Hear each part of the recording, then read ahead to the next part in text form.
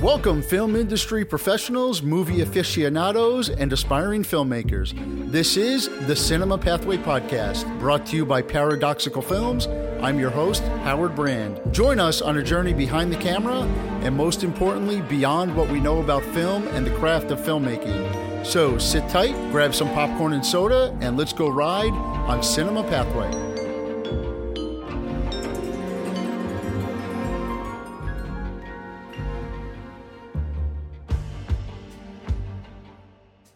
Welcome, listeners, to the Cinema Pathway Podcast. Let me ask, have you ever just sat back in a quiet room, closed your eyes, listened to that perfect album, Pink Floyd's Dark Side of the Moon, Rush's 2112? I know what you're thinking, but we're not going there.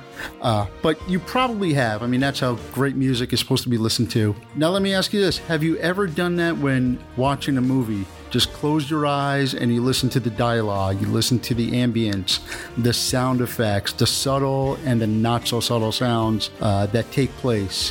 While film started as, and it will always be a visual medium, it's really the sound that brings movies to life. Our guest today has worked in film, television, commercials, music, both live and studio.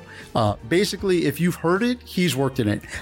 He's an accomplished multidisciplinary audio engineer. I'm pleased to welcome Abraham Oleksnianski to our show. Abe, welcome. Thanks for having me. So let's jump right into it. Let's go back to the beginning. Where and how did you get your start and begin working with sound? Well, that went back to the start of my college days, but I think it came up just before I went into college when I was in high school, where I was trying to figure out what I wanted to do in school or what I wanted to study.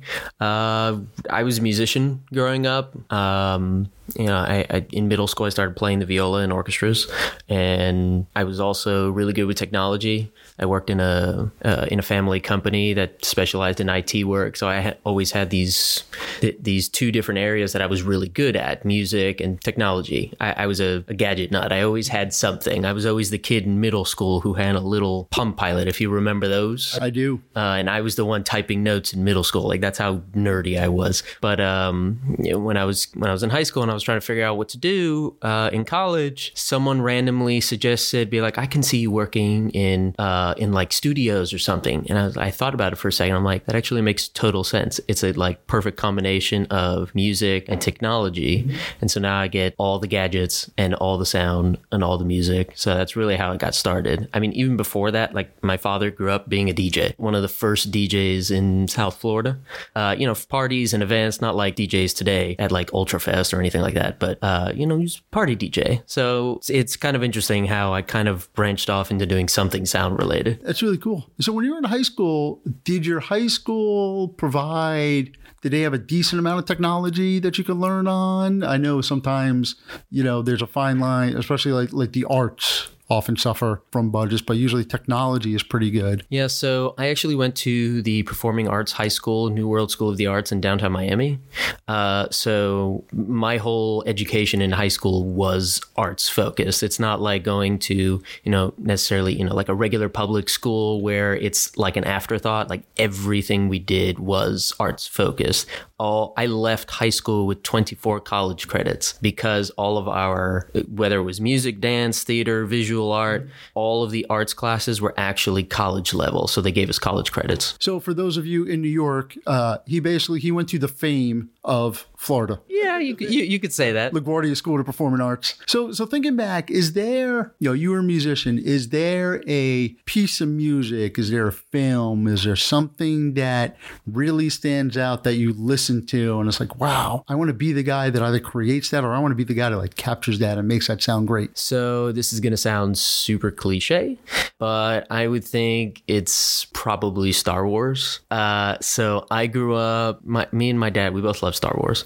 And, I grew up, he would put in a home theater system in the house. And, every once in a while, we would just hear those opening notes. And he just had the music so loud. My mom would be like, turn it down. But, those are like my first experiences with music. Just hearing those notes. And I was always like a classical music nut growing up. I didn't listen to normal music. But if we're talking about the very beginning, it's probably Star Wars. In the beginning, I actually wanted to like work in the recording studios that recorded film film music. But then I branched off and started doing other things. But to answer your question, it's Star Wars. It's interesting. Star Wars comes up a lot on this podcast. We've talked about it as, it's really the archetype. It's the definitive hero's journey movie. And, how, we could go on how movies have kind of gotten away from that for spectacle. But yeah, the sound and the THX before the movie, when that thing comes in, that's when you're in for a good ride. You're in for a treat. That's on it. So, as you were learning your craft, learning your trade, what was probably the hardest skill to learn? Like, what was something that came naturally, and what was something that you really had to put the time in to master? Well, I think this doesn't happen so much necessarily on like film sets, but like really hearing sound in a more scientific sense, like really like digesting it in terms of frequencies and noises that you're listening for, specifically frequencies, because I started off in music, and when they were teaching us, be like, you got to EQ, the instruments and whatever. And in the beginning, I was like, I recorded an instrument. I'm like, it sounds fine. I don't really know what EQ to do with it, because you don't really listen for it, but it takes like extensive amounts of listening time. I didn't really get that in the beginning. Extensive amounts of listening time to really understand sound as like a frequency spectrum, not just, this is an instrument or that's a lav Russell noise or whatever.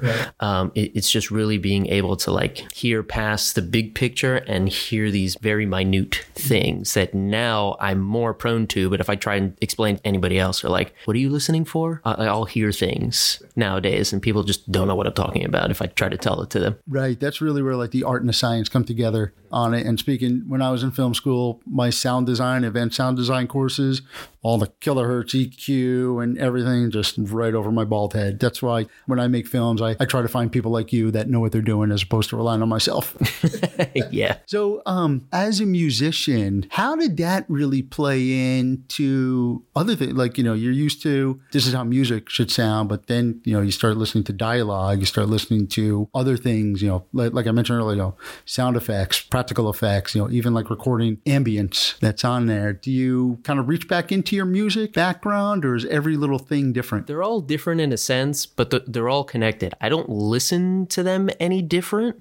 It's just, I don't know, my brain has a switch where at least nowadays, where I know I'm listening to one thing and my brain kind of shifts into that focus. Like if I'm listening to miking up a cello, that's very different from miking up a lav on a person, or even recording sound for like Foley effects or whatever. Mm-hmm. My brain has like different distinct ways of listening to those things. And I would say that's true for any audio engineer, not just me.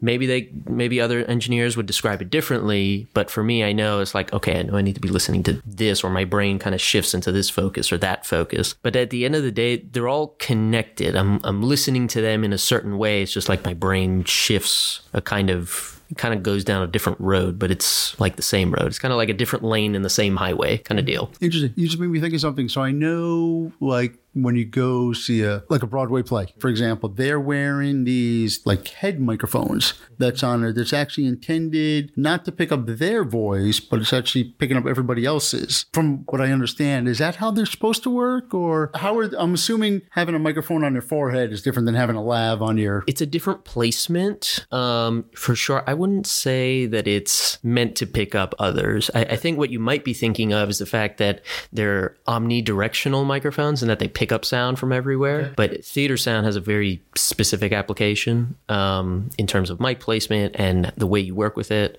I know because I've done some theater work as well. The head placement is actually because that's where you get the most consistent sound for the voice, because they're not just speaking. If you're doing straight theater, yeah, you're speaking. If you're doing musicals specifically, that's where you get the most consistent sound because the nasal cavity is right there. And that's where singers know they train their voice to project it a certain way. They make this resonant cavity really resonate with their sound and their tone.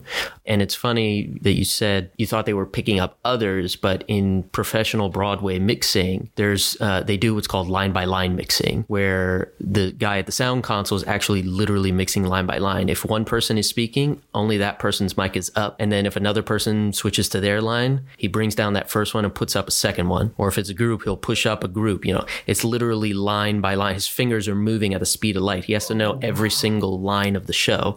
He either knows it by heart because he's done it so many times, or he has a script in front of him where he's got numbers in front of all the lines, and the numbers are listed above the faders. So it's like one by one. It's interesting because, I've gone to shows and have sat behind, the sound desk. And sometimes that can be as interesting to watch as a show, watching, one or two people just like, moving everything around. And I look at those boards and it just gives me anxiety. The number of dials, the number of like there's no way they can know what every single one of those does, but you do. Well, I'll give you a small tidbit of information that'll make it less anxiety. You'll have less anxiety. Is that 90% of the console is really the same thing repeated over and over and over again, because you'll have a set of dials for one channel of audio, and then it just repeats for however many channels of audio you have. So it's really the same thing, just repeated like tons of times, depending on the console. And going back to where you said about having it on the forehead, it's more consistent. So if you're setting up lavs or mics on film or TV, and you could put a lav, someone's wearing a wig or a hat or something, is it better to try to place it up higher rather than down below them? Well, it depends, because there is a difference. In theater, they do wear it in their forehead, and it is concealed. Like, I know the sound mixer for the tour of for one of the tours of Wicked, and he gave me like a backstage tour once. It's not totally hidden in Broadway. Right. They do it like in Wicked specifically. Like they'll actually, if you're talking about like The Witch, it's not like hidden in the hat. It's actually poking down a little bit further down the forehead, so that it's in open, free air. But then they paint it green. So in terms of theater, it's not totally hidden, but the audience is so far away that they're not going to notice. And because it's painted green, it just blends in. With actors on set, we're different. We need to make sure things are not seen, period, because we know cameras can get really up close. You can have tight headshots. And if you're seeing this thing poking out through their head, it's going to be obviously visible. So it's still different. And putting a mic at like the brim of a hat is still going to sound way different than it kind of poking out a hat, because it's an open, free space. Thinking back to when you were beginning, what are some rookie mistakes that you'd say film students or even amateur filmmakers often do that can just be avoided if did something fairly simple or knew a little bit from an expert? Are we talking about in terms of laving or anything? Anything. Laving. Like, I know we've run into situations, and I was going to ask you this later, like there's 4 actors all with equal amount of dialogue. You have 3 lavs, 1 boom, and a 4-channel mixer. What do you do? Well, I find this a lot in any, whether it's film, live music, whatever, in amateur hour, it's this set it and forget it mentality. A lot of people like to say, okay, we're going to leave it alone and we're not going to do anything, or we're going to, okay, the levels sound good, we're not going to touch it at all. That seems to be a common thing that I see in beginners, maybe because they don't know what to do, or they just have like, okay, I'm going to leave it alone. Actively doing, if I'm not doing something, I get anxiety because I need to be actively making sure 100% of the time that I'm doing something to make sure this sound is as good as possible. And if I'm going to add one more thing to that, specifically, it's wireless frequency coordination. And that is an art and a science on its own. But what I do see, especially a lot of people that like to do the filming, but they don't have a budget for audio, it comes a lot in corporate stuff, but they're like, oh, well, the video guy will just bring the lavs. They'll use the same frequencies over and over again. And then they wonder why, well, I had noises and interference here, but not over here. The frequency spectrum changes from one location to another, whether you've gone from one street down the block to another street up the road. The frequency spectrum will change. So you need to be able to compensate for that. You need to be able to tell your producers, directors, hey, when we get to new location, I got to rescan, I got to retune. That will always ensure your best audio performance. Interesting. Can you keep going with that? Because that's, like I said, a lot of, even like independent films I've been on and smaller shoots, there's often a mentality that like, hey, just put the lavs on, any idiot can hold a boom mic and we'll just record like the frequency scanning. It's really an art and a science. It took me a bit of time. I really got the hang of it when I started doing theater. So I remember a theater company asked me to come in. They were having a special show and they needed to coordinate 32 channels of wireless, and they were just using regular rack mounted boxes, and they had 32 channels. Multiplied that by 2, you had 64 whip antennas sticking out the backs of this giant rack of stuff. They were getting dropouts, and it was in that situation where I really need to understand what's happening. It's taken many trial and error trying to figure it out, understanding the science of how it works. It's really hard to explain in layman's terms because it really is a science. But I think that the best advice I can give is that if you're going to a set, just scan for frequencies, even if it's like on the Sennheiser packs, which most people use. Scan for frequencies, let it automatically pick a frequency that it thinks is good if you don't know anything more, and then roll with it. But redo the frequency scanning at every new location. Again, it's really hard to explain without getting into the science of it. Frequencies is... Like you said, it's something that the layman, or something even people working in the industry, unless you work in sound, don't really have a grasp, don't have any grasp. It's just wireless electromagnetic energy going through the air. I'll try and give a basic example. If you go to a shoot location and if you see in the distance those big cell phone towers, or maybe there's a TV station with large satellite antennas, if you look at a frequency spectrum analyzer on a graph, you'll just see a bunch of noise show up on the graph. It'll just look like a big block. And they're transmitting stuff there. And they're transmitting in very high power to reach very high distances. If you try to operate your little Sennheiser G3, G4, which is broadcasting in the milliwatts on top of that same frequency, you're not going to be able to punch through. Your wireless is competing too much with something else that's just on top of it. It's like sitting on top of a person and they can't move. Interesting stuff. We're going to keep digging into this a little more, but we're going to take a quick break and we'll be right back.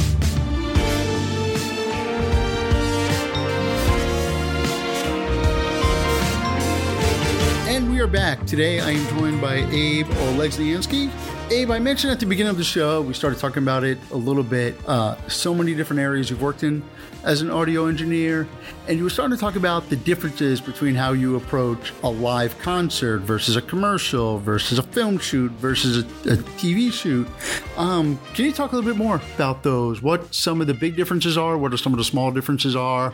And, I think a lot of similarities are probably fairly obvious, but... So what I would say is they aren't as different as they're made out to seem, at least in my experience. Dealing with talent on a stage versus dealing with talent on a film set, I don't treat them any differently. They're just people, even if maybe they happen to be, like A-list stars or something or whatever. They're still people, have the same demeanor. If we're talking about that there are two very different industries that require different applications and knowledge, for me, I don't see them being that different. For me, I approach them similarly. Audio is audio at the end of the day. It's just the source material is different, and that's what changes. And that's about the only part where maybe the technical aspects or the way you deal with those certain instruments or sound sources differ. But other than that, audio is audio at the end of the day. I still have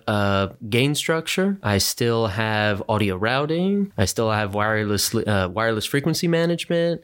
It's all the same. It's just the application is different. That's all I can say. It's funny. Every time you say wireless frequency management, I think of This Is Spinal Tap, where there's a scene, they're playing a concert at I think it's an Air Force base, and their wireless mics keep getting interference with the air traffic control tower and the jets.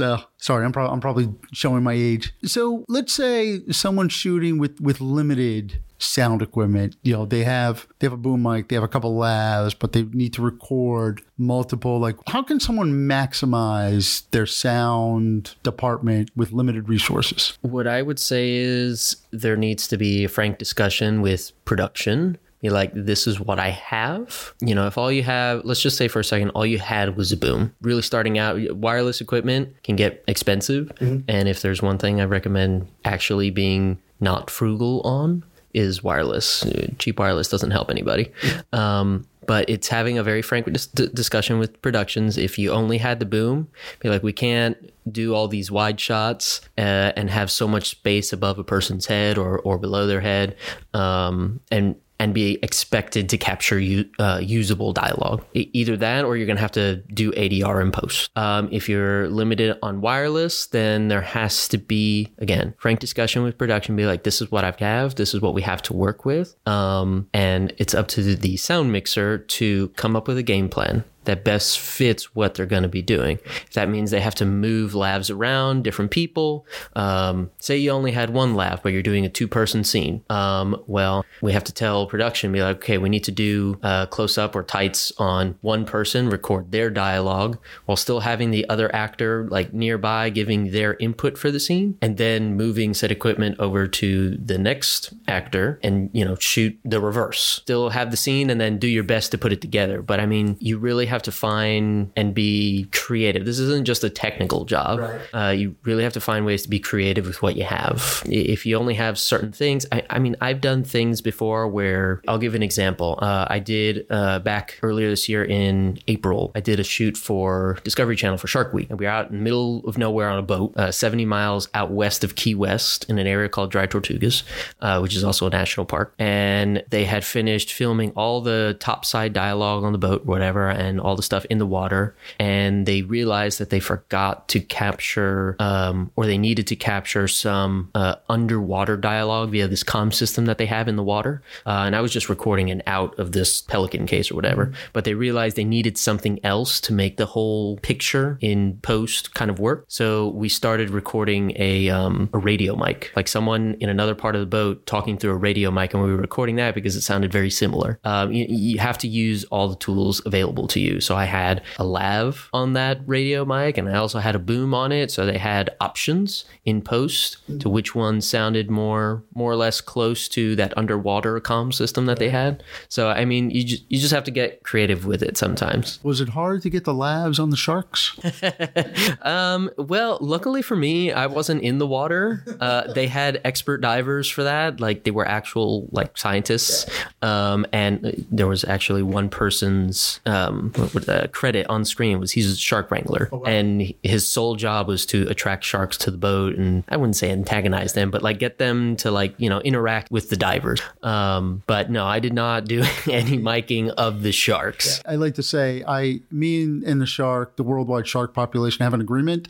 I don't go in their homes. They don't come into mine. We're both very happy. But you bring up another interesting point where you talk about, having to be creative, and going back to what I said, film, is a visual medium. We storyboard, we break down a script, we do all these things, but at least no shoot have I been on have they actually sat down and really like made a true like sound plan. Like, okay, for this scene, we're going to do this and this, we're going to lab these two people. We're going to have the boom here. Going back to what you said, being creative. Does it work? You have one lav and it's a dinner scene, like hiding the lav in a flower pot on the table or something like that. I've hidden lavs inside. You ever go to like a park and you have those wooden bench tables? Yep. I've hidden lavs in like the crevice in between wood planks to capture dialogue between two people because there was just no way to get a boom in. And I couldn't put a lav. I had more than one lav in that situation, but I was specifically recording just one of the characters, but he was wearing a very thin white kind of undershirt tank top, and there was no way to put the lav on him where it wouldn't show because it was too tight on him, and it was white, and I only had black lavs at the time. So I was like, all right, what can I do? So I put the lav in the table, and I got usable dialogue. So have you ever, and maybe you did this at the beginner, so it doesn't happen too much anymore. Have you ever recorded something? Sounds awesome. Sounds great. Then you go and listen to the playback when you're going to mix it, and it's like, wait a minute, what happened? This sounds horrible. Thankfully, no. Okay. I haven't had that happen. I'm pretty meticulous with what I listen to in the beginning, before we get the camera rolling. The only time I can probably say it's never happened, but the only time that can happen is if I need to send a lav away. Actually, I did something like this. I did a paranormal ghost hunting show in Detroit, and I had to send, there was only one of me, and we had to split the team of ghost hunters. I'm like, I can't be in two places at once. I can't cover an entire building. So I went with the main crew, and then the second crew, which was just one person and a camera guy. I had a wireless receiver mounted on top of his camera, feeding audio directly into his camera. I had everything set from my end because I can still kind of dial into his lav from kind of far away. But I made sure it was good until they left. And after that, I'm like, production, I don't have any control over this once I leave or once he leaves the vicinity of my bag. So it'll kind of just be up to the camera guy if he wants to monitor audio or what have you. Interesting. And going back to mentioning boom mics, one of the good things about boom mics is they pick up everything. One of the problems I've run into using a boom mic is they pick up everything. So aside, usually I know the quick answer is just ADR afterwards, but when you're doing a shoot, especially in Miami, or any metropolitan area, there's so much outside noise, whether, environmental noise to deal with, whether it's planes flying overhead you could stop for, but everything from traffic to thunder in the background. Is there anything that can be done to have, your lavs or your boom, like pick up dialogue and like drown everything else out? Or is that stuff that just has to be done in post or magic? There are certain things you can do to help mitigate, but you're never going to be able to get rid of it, or even most of it. If you've got planes flying overhead, or if you got a shop next door blasting a TV, you can control what you can control, and then there are the things you can't control. So if you got a plane flying overhead, yeah, you can stop. But if you just got like an incessant like noise, like if you're trying to shoot a scene and there's a restaurant next door, I would say maybe try and use it to your advantage. And this comes back to your question about making a plan with sound, which I didn't really answer. But in that particular situation, what I would do is tell production, hey, we got this restaurant here. We can't really do anything about it. Is there anything in this scene where it would make sense to hear that noise in the background? If you're in, if you're in a city center and you're trying to record dialogue, you're not, imagine being in New York City and you hear taxis rolling by you and they're honking. You're not going to be able to get rid of that. So you're just going to have, it works with the scene. If they hear it, they're going to know they're in a city center. If you do it in ADR and you don't hear anything else, if you don't hear the city behind it, then it's just going to sound weird and out of place. Yeah. So in that instance, they would add the city in afterwards with effects and Foley and whatever. If the noise is too much that it can't be drowned out, then be like, hey, we're going to have to ADR this later, but capture enough dialogue where it's still intelligible so that when they go to do the ADR session, the actors can listen back to it and be like, how did I deliver this? And they can kind of deliver as good a performance as they can to match that one. And coming back to the plan for sound, these are all things that need to be considered. I haven't been on a shoot yet where I've actually been able to plan out a sound or have a sound plan. Because a lot of the stuff I do is just kind of show up, do your thing. If you have the opportunity, take it. Do the location scouts. Or if there is no location scout, go do it yourself maybe.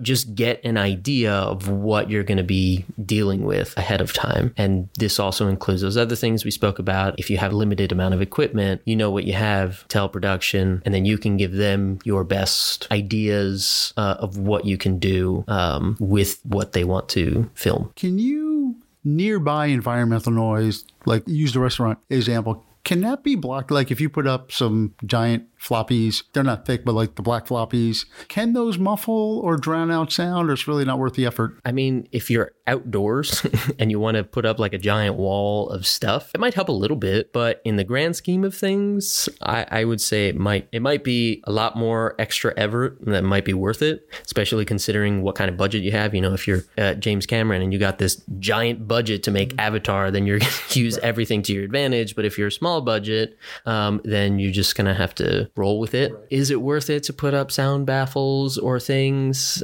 outdoors? I would say probably not so much. Indoors, it can be very useful. I mean, I've thrown up sound blankets inside rooms before to kind of deaden the echoing sound of the room, or the echoing sound of the room. Just kind of deaden that a little bit, and post can sometimes not take it out, but minimize it. I mean, there's a lot of software out these days, like Isotopes RX, where it has AI built into it, where it can kind of not filter out a voice, but like kind of pick it out a little bit and reduce everything else. But if you go too heavy-handed with it, then it starts to sound not natural. So I would do your best. Even with the boom mics that you mentioned, they pick up everything. Yes, But boom mics specifically, they're called shotgun mics because they have a tight pickup pattern. So they're really picking up what's directly in front of it and not what's really around it. So if you can kind of think of a very long oval in front of the microphone, that's kind of its general viewpoint of what it's listening to. Microphones listen very differently than our ears do. Right. Our ears, our brains can actively tune out, a party full of noise and to try and listen to one person, but a microphone can't. So you use those kinds of things you use them to your advantage. So if that restaurant is behind you and you point the mic away from it, you have a better chance of reducing that noise more than if you were pointing your mic towards that restaurant and trying to pick up the dialogue. So you have to use the tools that you have to your advantage. Lav mics are almost always omnidirectional. There are directional lav mics, but without getting into the science of it, they have this thing, there's directional lav mics. They're more susceptible to lower frequencies, whereas omnidirectional mics kind of have a flatter frequency response and they pick up things a little bit more naturally. Very interesting. And you mentioned a couple minutes ago about you've rarely, if never, have had the opportunity to plan ahead. You kind of show up on set. That's actually an area that I want to dig into a little more, and we will do that in the next segment. But first, we're going to take another quick break. But before that, we would like to thank two of our partners that help make this podcast possible. Cinevideotech, who's been a mainstay of the film industry since 1968, providing equipment, support, and training, and ComTV, who offers consulting and production services for a wide range of entertainment. This is Howard Brand. You're listening to the Cinema Pathway Podcast. We'll be right back.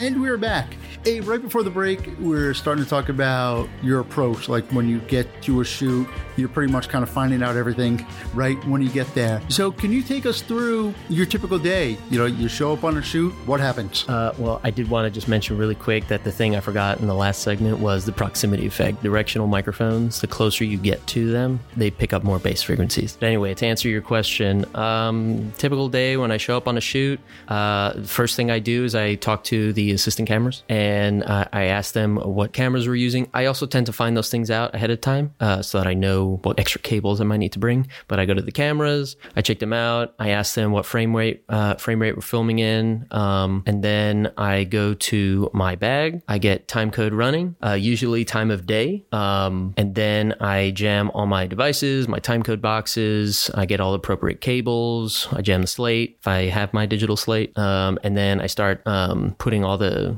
time code boxes and or audio hops if they ask for them for like audio scratch tracks, and just kind of get the cameras ready with audio. Sometimes I have to like kind of work with them because they're probably building the camera at the same time.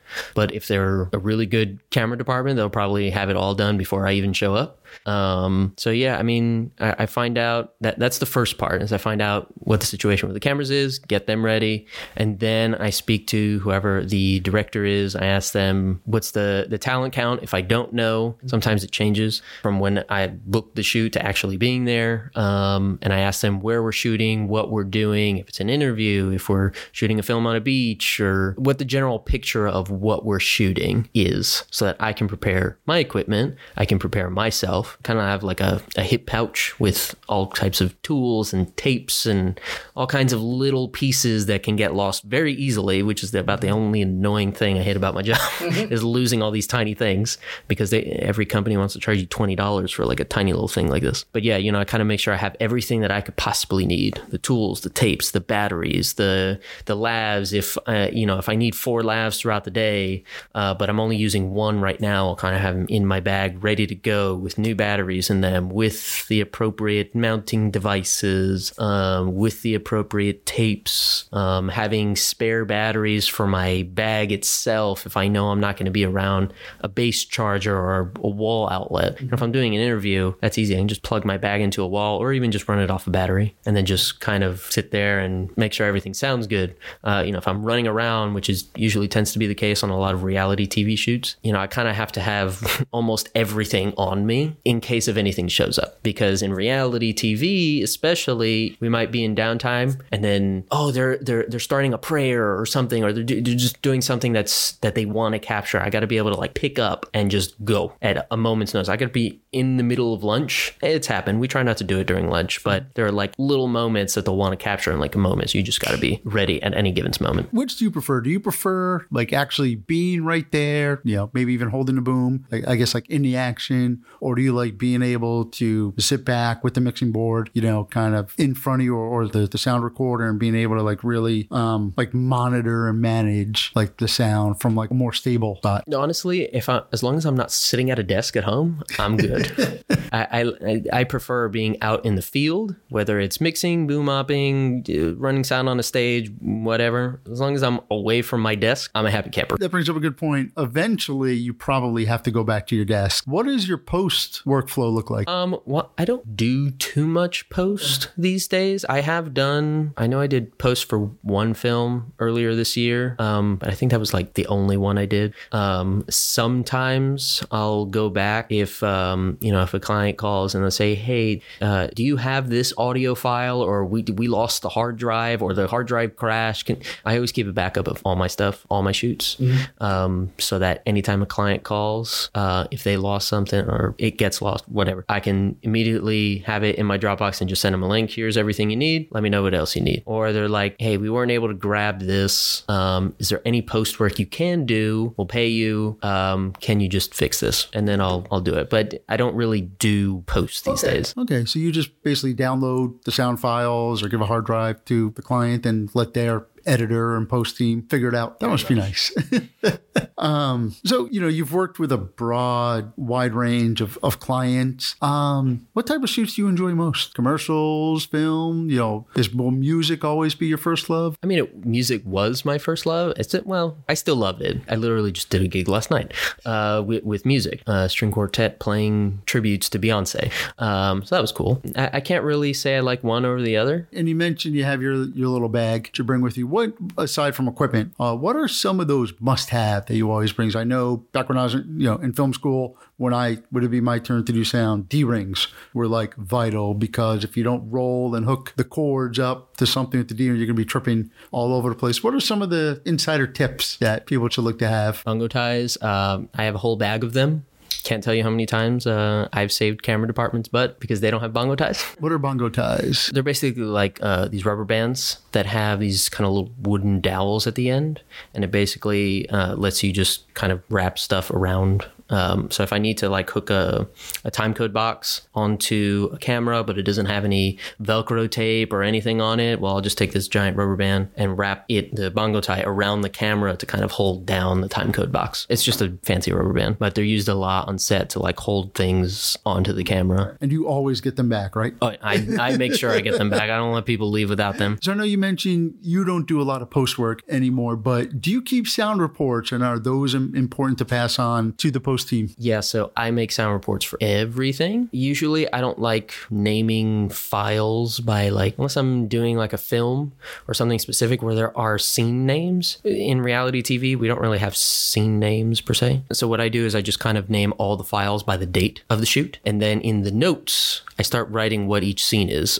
This was this interview with that person, or we were filming this guy fishing off the side of the boat, or I don't know, this couple was talking, or just anything that can identify what happened in the scene. And then if there's something else that necessarily happens in the scene, I don't know, someone leaves the frame at this time marker, or there was a noise at this time marker, or just something, anything that I can put in those notes to make them more detailed for post so they know what to expect, the better. When you're doing all that by yourself, do you find it hard to keep up? Like you're trying to do the sound, you're trying to write down what just happened, get ready for the next scene. It's just like multitasking. Sometimes it can get a little crazy. Sometimes I just have to kind of, if my hands are on a boom and I can't have my hands on my phone typing in notes, because I type them in on my phone and it Bluetooths to the mixer, then I just kind of have to remember as best I can. If I have time afterwards, maybe I'll go and play back the files just to kind of remember what each of the scenes were. And if I need to, I can ask production, be like, hey, what was this scene called, or what were we doing here, just so I can write it in the notes. So post has something.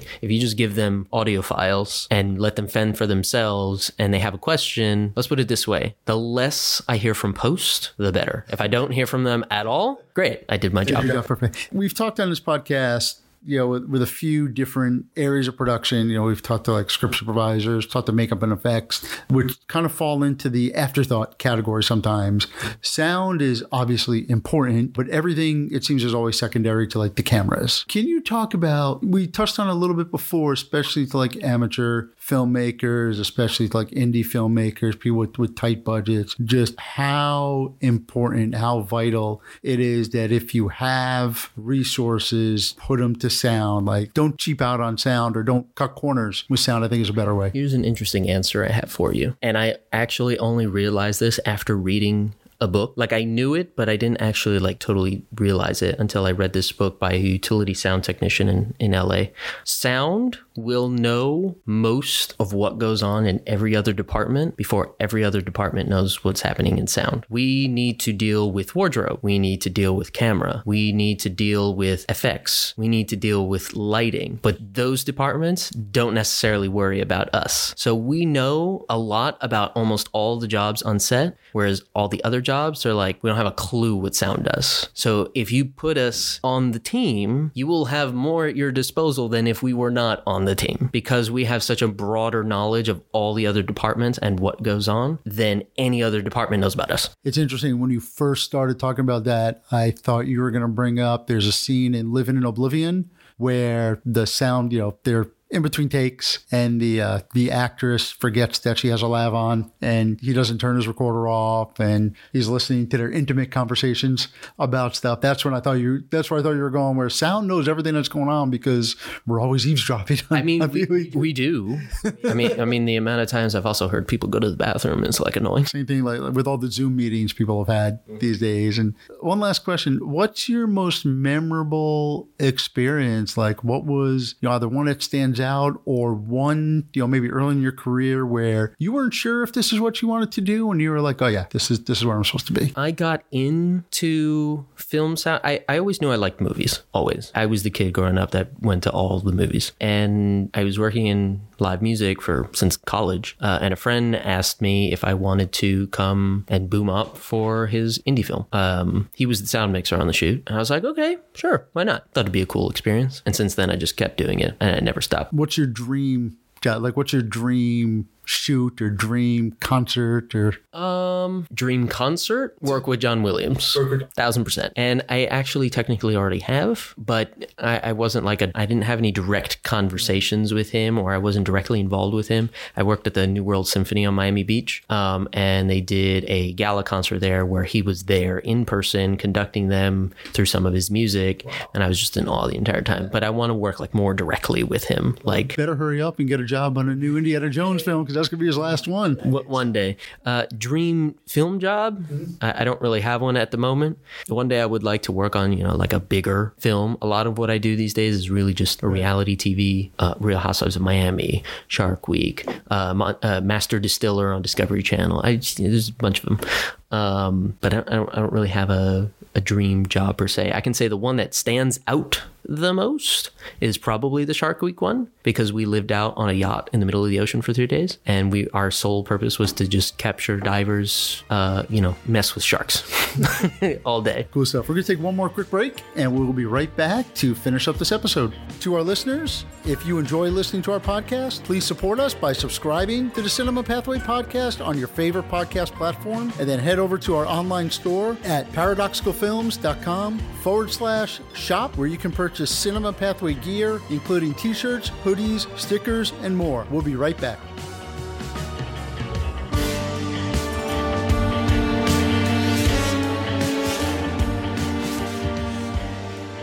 I'm Howard Brand, and we are talking today with audio engineer Abe Oleksnianski. Abe, so what projects are you currently working on? Well, the next one I got coming up is working with Miley Cyrus and Dolly Parton for their New Year's NBC live concert show at the end of the year.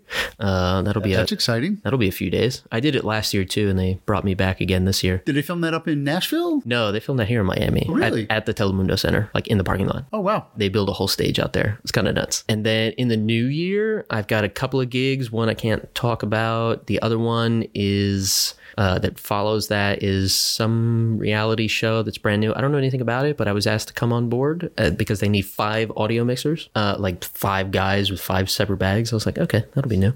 And then after that, I got another Shark Week shoot in the Bahamas coming up for 4 days. That sounds rough. Middle of beginning of February, in the Bahamas. Total drag. Nice. So, looking down the road, what does your future look like? Like, where do you want to go with this? I don't want to make it seem like I'm like this big expert. I'm the best sound mixer. I'm not. I've only actually been doing sound mixing for film for like 5 or 6 years, audio for about 13 or 14, but I just want to get better, get my name out there even more, have people actually know me, get on bigger shows, maybe eventually even do like a big union movie or something. I don't know, like do those Avatar movies or the Marvel movies, or just something a little bit more. Something in the big league. Something in the big leagues. Yeah. Let's go to the other end of that spectrum. If someone is interested in pursuing this as a career, they want to be an audio engineer, they really want to learn how to do sound right, where's the best place for them to start? Are we talking about like film audio? Film, audio, commercials, music, just in general. I mean, I went to school and I studied audio. You don't necessarily have to go that route, but I mean, it definitely afforded me like contact. Honestly, if you're going to get into it, reach out to the local guys that do it on a regular basis. Those are the guys that are going to know what's up, where to go, who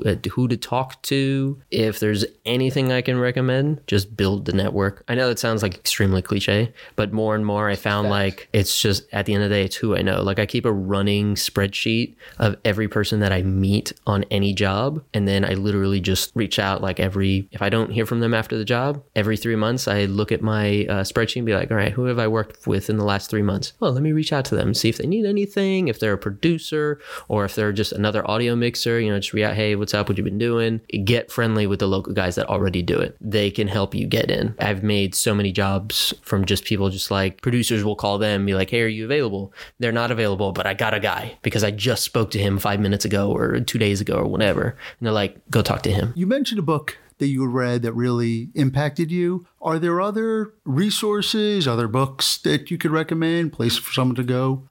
For film audio, that's really the only one that I can think of, but I don't remember the name exactly, but she's a utility sound technician has been in the business forever. I think her name is Petruska something. I can't remember her name, honestly. If I find out afterwards, maybe you can put it like in the description of the podcast or something. But she's been in the business forever, and because she's the utility sound tech, she fills multiple roles. Like she helps move all the equipment, but sometimes she's asked to jump in on a boom op or jump in on sound mixing on the next unit or whatever. So she's kind of done like all the jobs, and she has so much insight in that book. It's like crazy. Like I thought I was good at my job. I read the book. I'm like, oh, I can do that. I mean, she's got lab tips in there, business tips in there, recommendations for like keeping up your health, because that's important. If you're just working yourself to the bone all the time, or you work with crews that maybe take advantage of you and your time or whatever, like she throws it all in there, and it's like a super easy read. Yeah, that's probably good for anybody in the industry to read about. There's an old adage: if you want to direct, grab a camera, start shooting. If you want to write, read. Obviously, if you want to do audio, listen to things. But is it good advice, would you say, for someone, record some audio and then just start, put it on your computer into GarageBand or some mix and just start experimenting and playing? Or do you find that if someone's going to learn the right way, or is it a fine line? I think there is a fine line. I do think if you want to start, I would say, start with whatever you got, buy whatever small piece piece of kit you can, but I would also really suggest, more so than not, if you can learn the proper ways. And this comes back to what I said earlier about reaching out to the local guys that do it already. They're going to show you how to do it the right way, or at least have best practices. I don't want to say there's hard and fast rules for everything. There are some things where you'd be like, okay, well, you should do it this way, or this is like a general practice. This is how you're going to get the best results. You don't need to reinvent the wheel. But again, there are no really hard, fast rules. Like there's nothing anywhere that says I can't mic up a person by slipping it in between the cracks of a table. If it sounds good, great. But yeah, I would say learn from the guys that already do it. Find a mentor, reach out to anybody. I did a project in school, this is good, where they had me reach out to someone in the business and just interview them about what they do, how they do it. And I interviewed the guy that orchestrates all of John Williams' music. So that had a lot of insight, but that led me down a road where now I literally just reach out to anybody. If they don't answer, maybe they have better things to do. Maybe they don't care about helping out the new, whatever. Somebody will answer at some point, and it will be life-changing. That's awesome advice. Last question. Where can our listeners follow you on either socials or check out your website or just keep up with you? My website's still being built. Something else I'm still working on, but if you want to follow me on Instagram, it's at Olek Audio, OLEKAUDIO.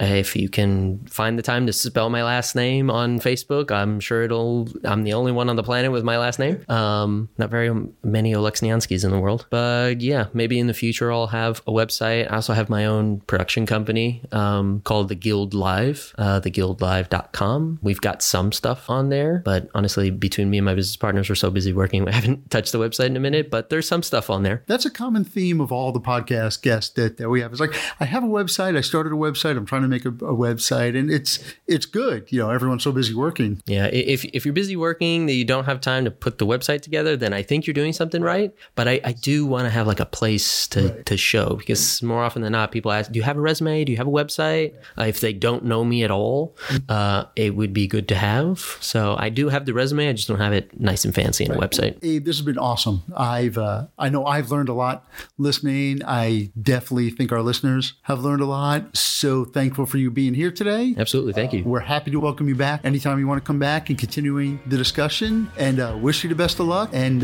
we'll keep tabs on you. This was fun. This was my first podcast. Great. Thanks, Abe. All right. Take care. To our listeners, thank you again for joining us on the Cinema Pathway podcast today. I'm your host, Howard Brand. Our director is Miguel Miller. Our producer is Juliette Desan, along with associate producer Victor Ferreira and executive producer Freddie R. Rodriguez. This has been a presentation of Paradoxical Films. Please visit our website at www.paradoxicalfilms.com for more information about today's podcast. You can also email us at cinemapathway@paradoxicalfilms.com, where you can send any comments, suggestions, or feedback for future episodes. Be sure to subscribe to the Cinema Pathway podcast on your favorite podcast platform. Be sure to join us for our next episode, where we will continue to talk about the craft of filmmaking right here on the Cinema Pathway podcast. This is the Cinema Pathway podcast. We'll see you next time. Lights out.